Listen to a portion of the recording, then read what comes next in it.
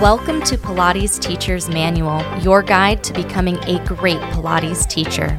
I'm Olivia, and I'll be your host. Join the conversation and the Pilates community on Instagram at Pilates Teacher's Manual, and visit buymeacoffee.com/Olivia Podcasts to support the show. Today's chapter starts now.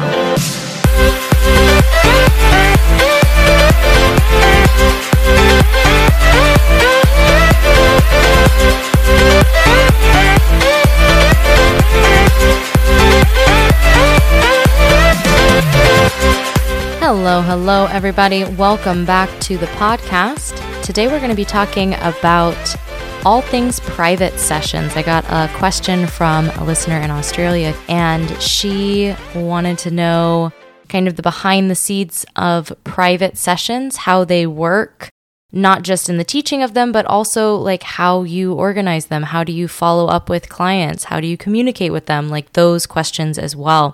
So that's what we're really going to be diving into today.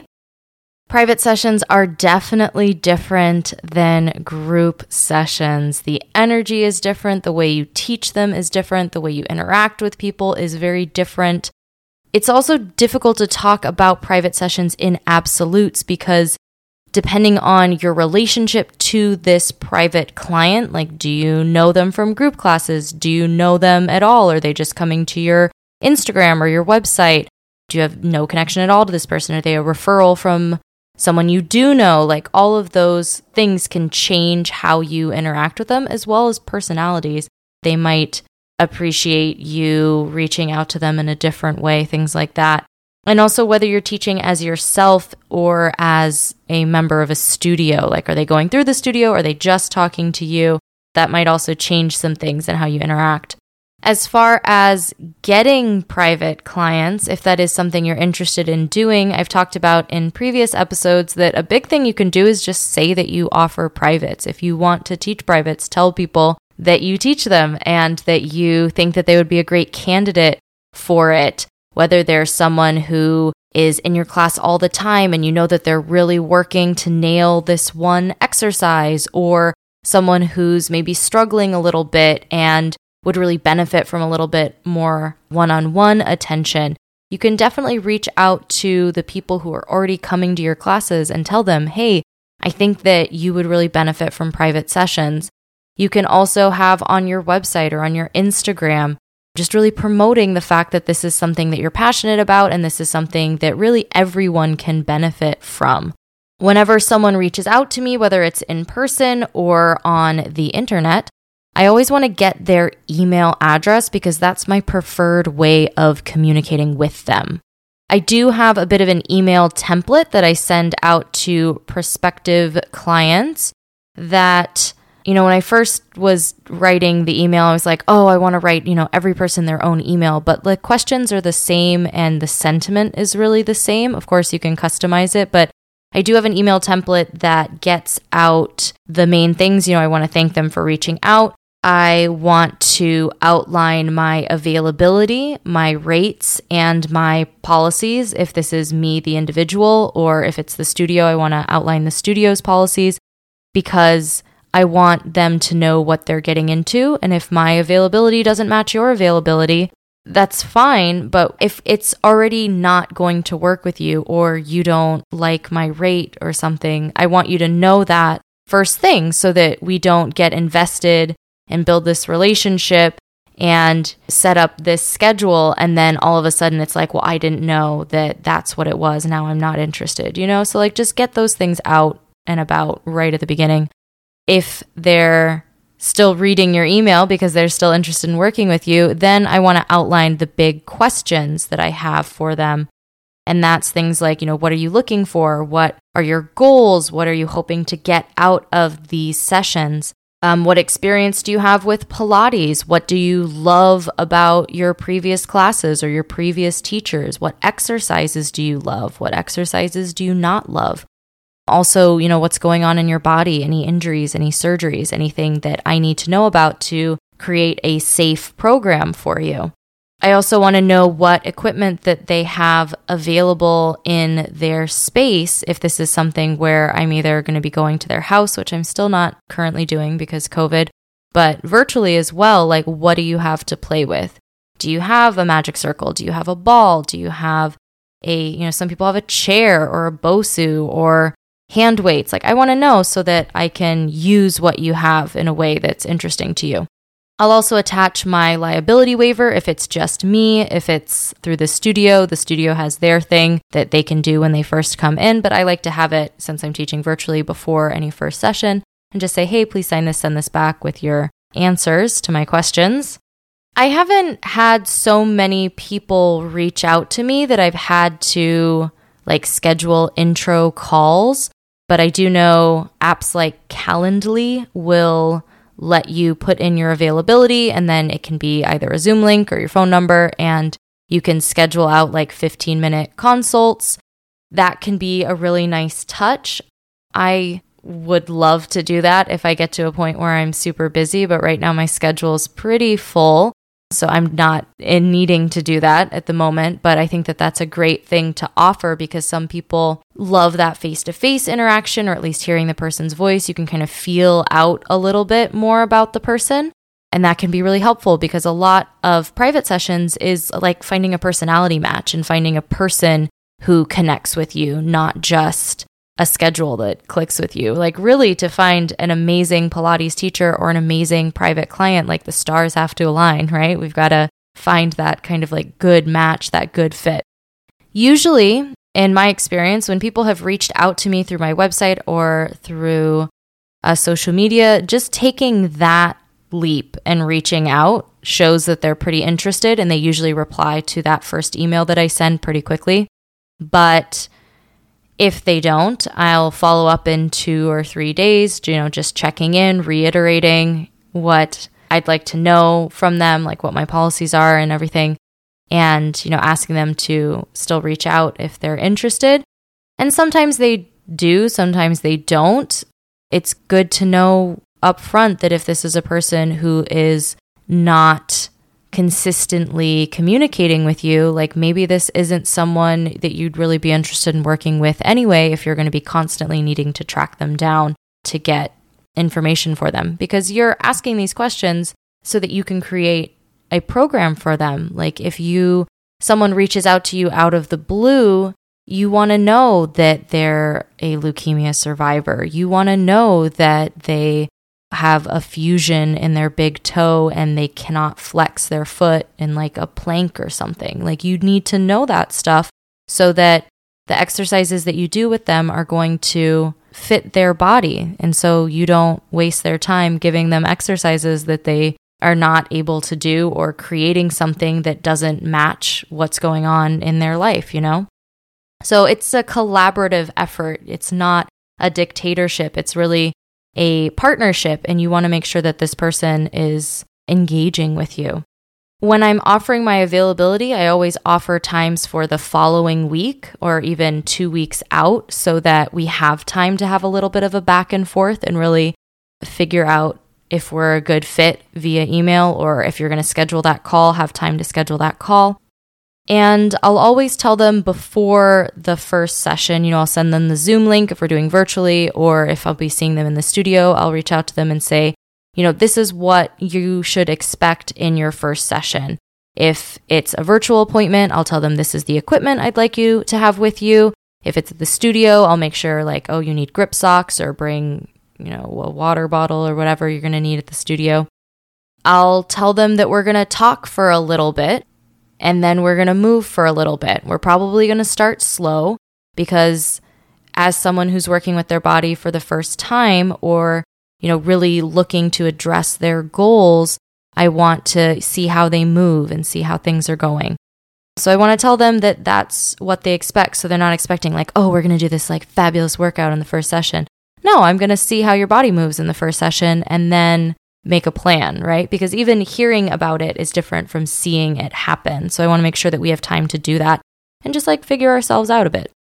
I don't offer an intro pass for people who are just doing privates with me. I'm not that big of a deal. I'm not so busy that I want to get you in at a lower rate. You can buy one session, and then I do offer 10 packs of sessions. So if you're going to be a recurring client, then you can do that as well.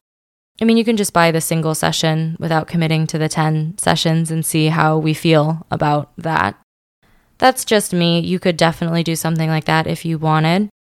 And then personally, I don't love clients calling me or texting me because that feels very immediate and like very, you need my attention right now. And that's not something I can offer just in terms of my schedule or in terms of my energy level. So I make sure that I set the expectation and the boundary that, we're going to be communicating via email because that is a method of communication that vibes well with me. And again, totally personal, but I don't like the urgency of phone calls or texts that I need to be like awaiting your call or I need to get back to you right away. Like, this is just Pilates. It's amazing and wonderful and life-changing, but, I can email you as well. Coming up after the break, I'm going to talk about teaching your first session, following up from there, and just some general guidelines for working on those one-on-one sessions. That's coming up next.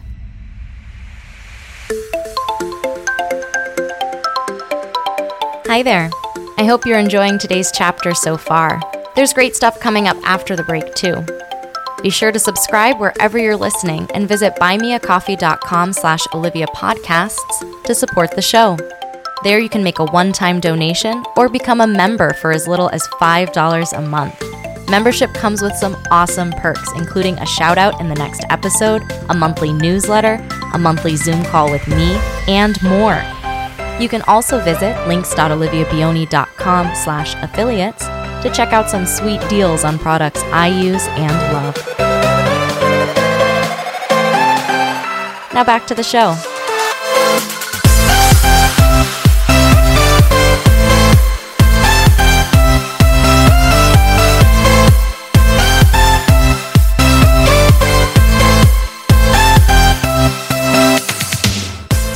So you've made it to your very first private session with this client.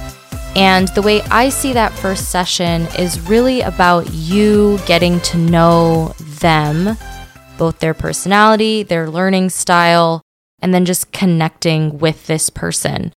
You want to do exercises that allow you to assess their movement, their strengths and weaknesses, and really celebrate what their body can do, as well as addressing their personal goals that they've hopefully shared with you so that they feel that, this is a session for them. And even though for this very first session, I teach probably 90% of it the same for everybody because I want to see their body in different body positions. I want to see their balance and their, strength in their upper body. I want to see their stability at the center. I want to see their stability at their shoulders, like all of these little key items I'm looking for as we go through these exercises. And then, of course, throwing in things that are particular to their needs and, the movement that they love as well. But by teaching this, fairly standard first class, that really gives me a jumping off point for what the next session with them would look like. If I see, okay, we've got a little bit of unsteadiness when we're doing some standing balance work, that's something that I want to sprinkle in.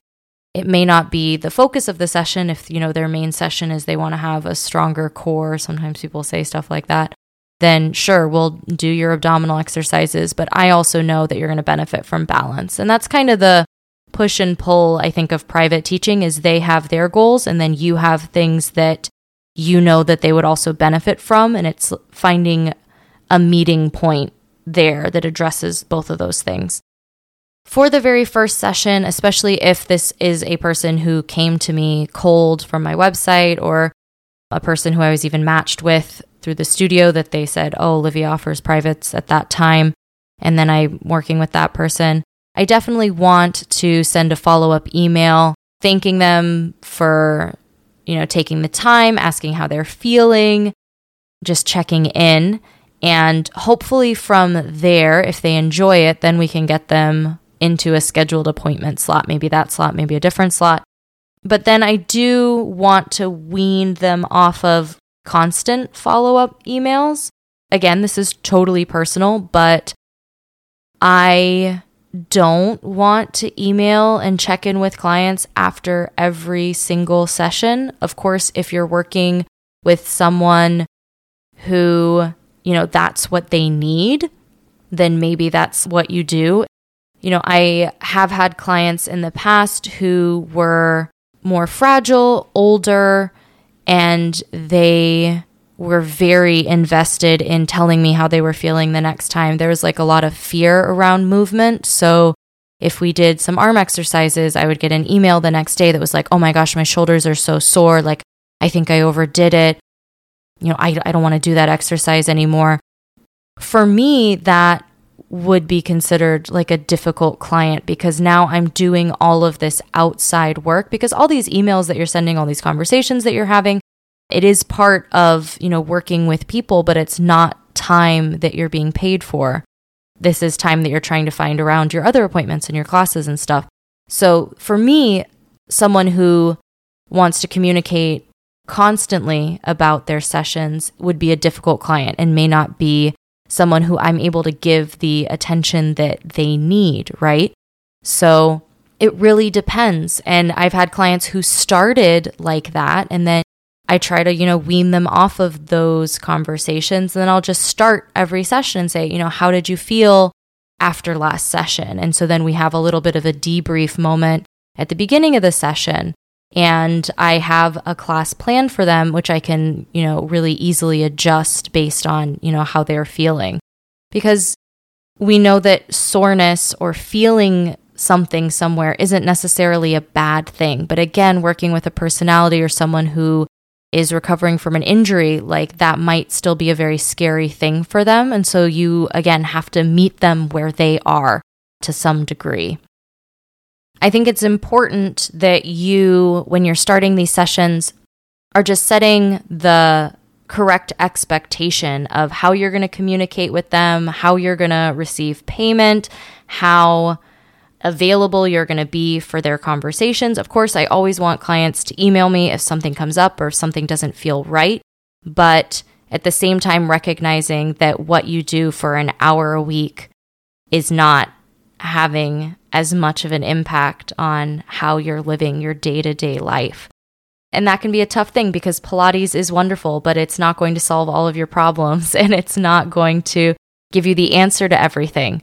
It can do really amazing, wonderful things, but I also don't want you as the teacher to put this pressure on yourself that you have to have the answer and you have to have the solution to all of their ills. What you can do is totally be there for this person, totally support this person, and give them the best experience that you can in this hour, this half hour, however long your session is.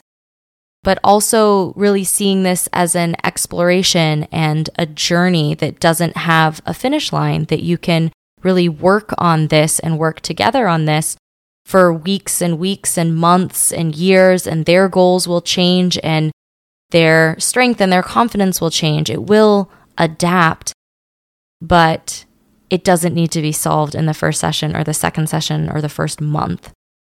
I think private sessions are really amazing. They're one of my favorite things to teach. I love the energy of this one-on-one connection and working with this person and really seeing so much growth because you're tailoring your class to them. I definitely plan my private sessions more than my group classes because there is a progression, because if their goal was to work on their balance, then I want to continue offering them balance challenges in every session. And I want to build on what we've done. Whereas if I'm teaching a level 1 class, it's going to be a level 1 class every single time I teach it. Are we going to work on themes and stuff? Yeah, personally, but you might have totally different people every week. It's not the same sort of growth that you get in a private session.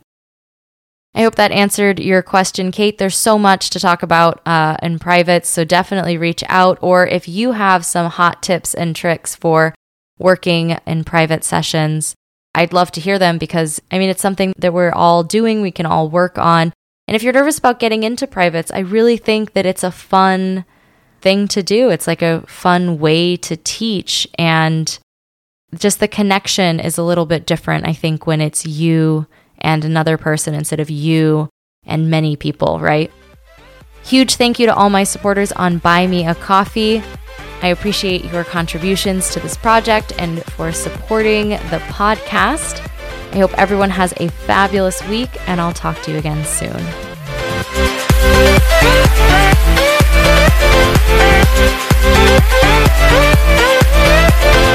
Thanks for listening to this week's chapter of Pilates Teacher's Manual, your guide to becoming a great Pilates teacher. Check out the podcast Instagram at Pilates Teacher's Manual, and be sure to subscribe wherever you listen. For more Pilates goodness, check out my other podcast, Pilates Student's Manual, available everywhere you listen to podcasts. The adventure continues. Until next time.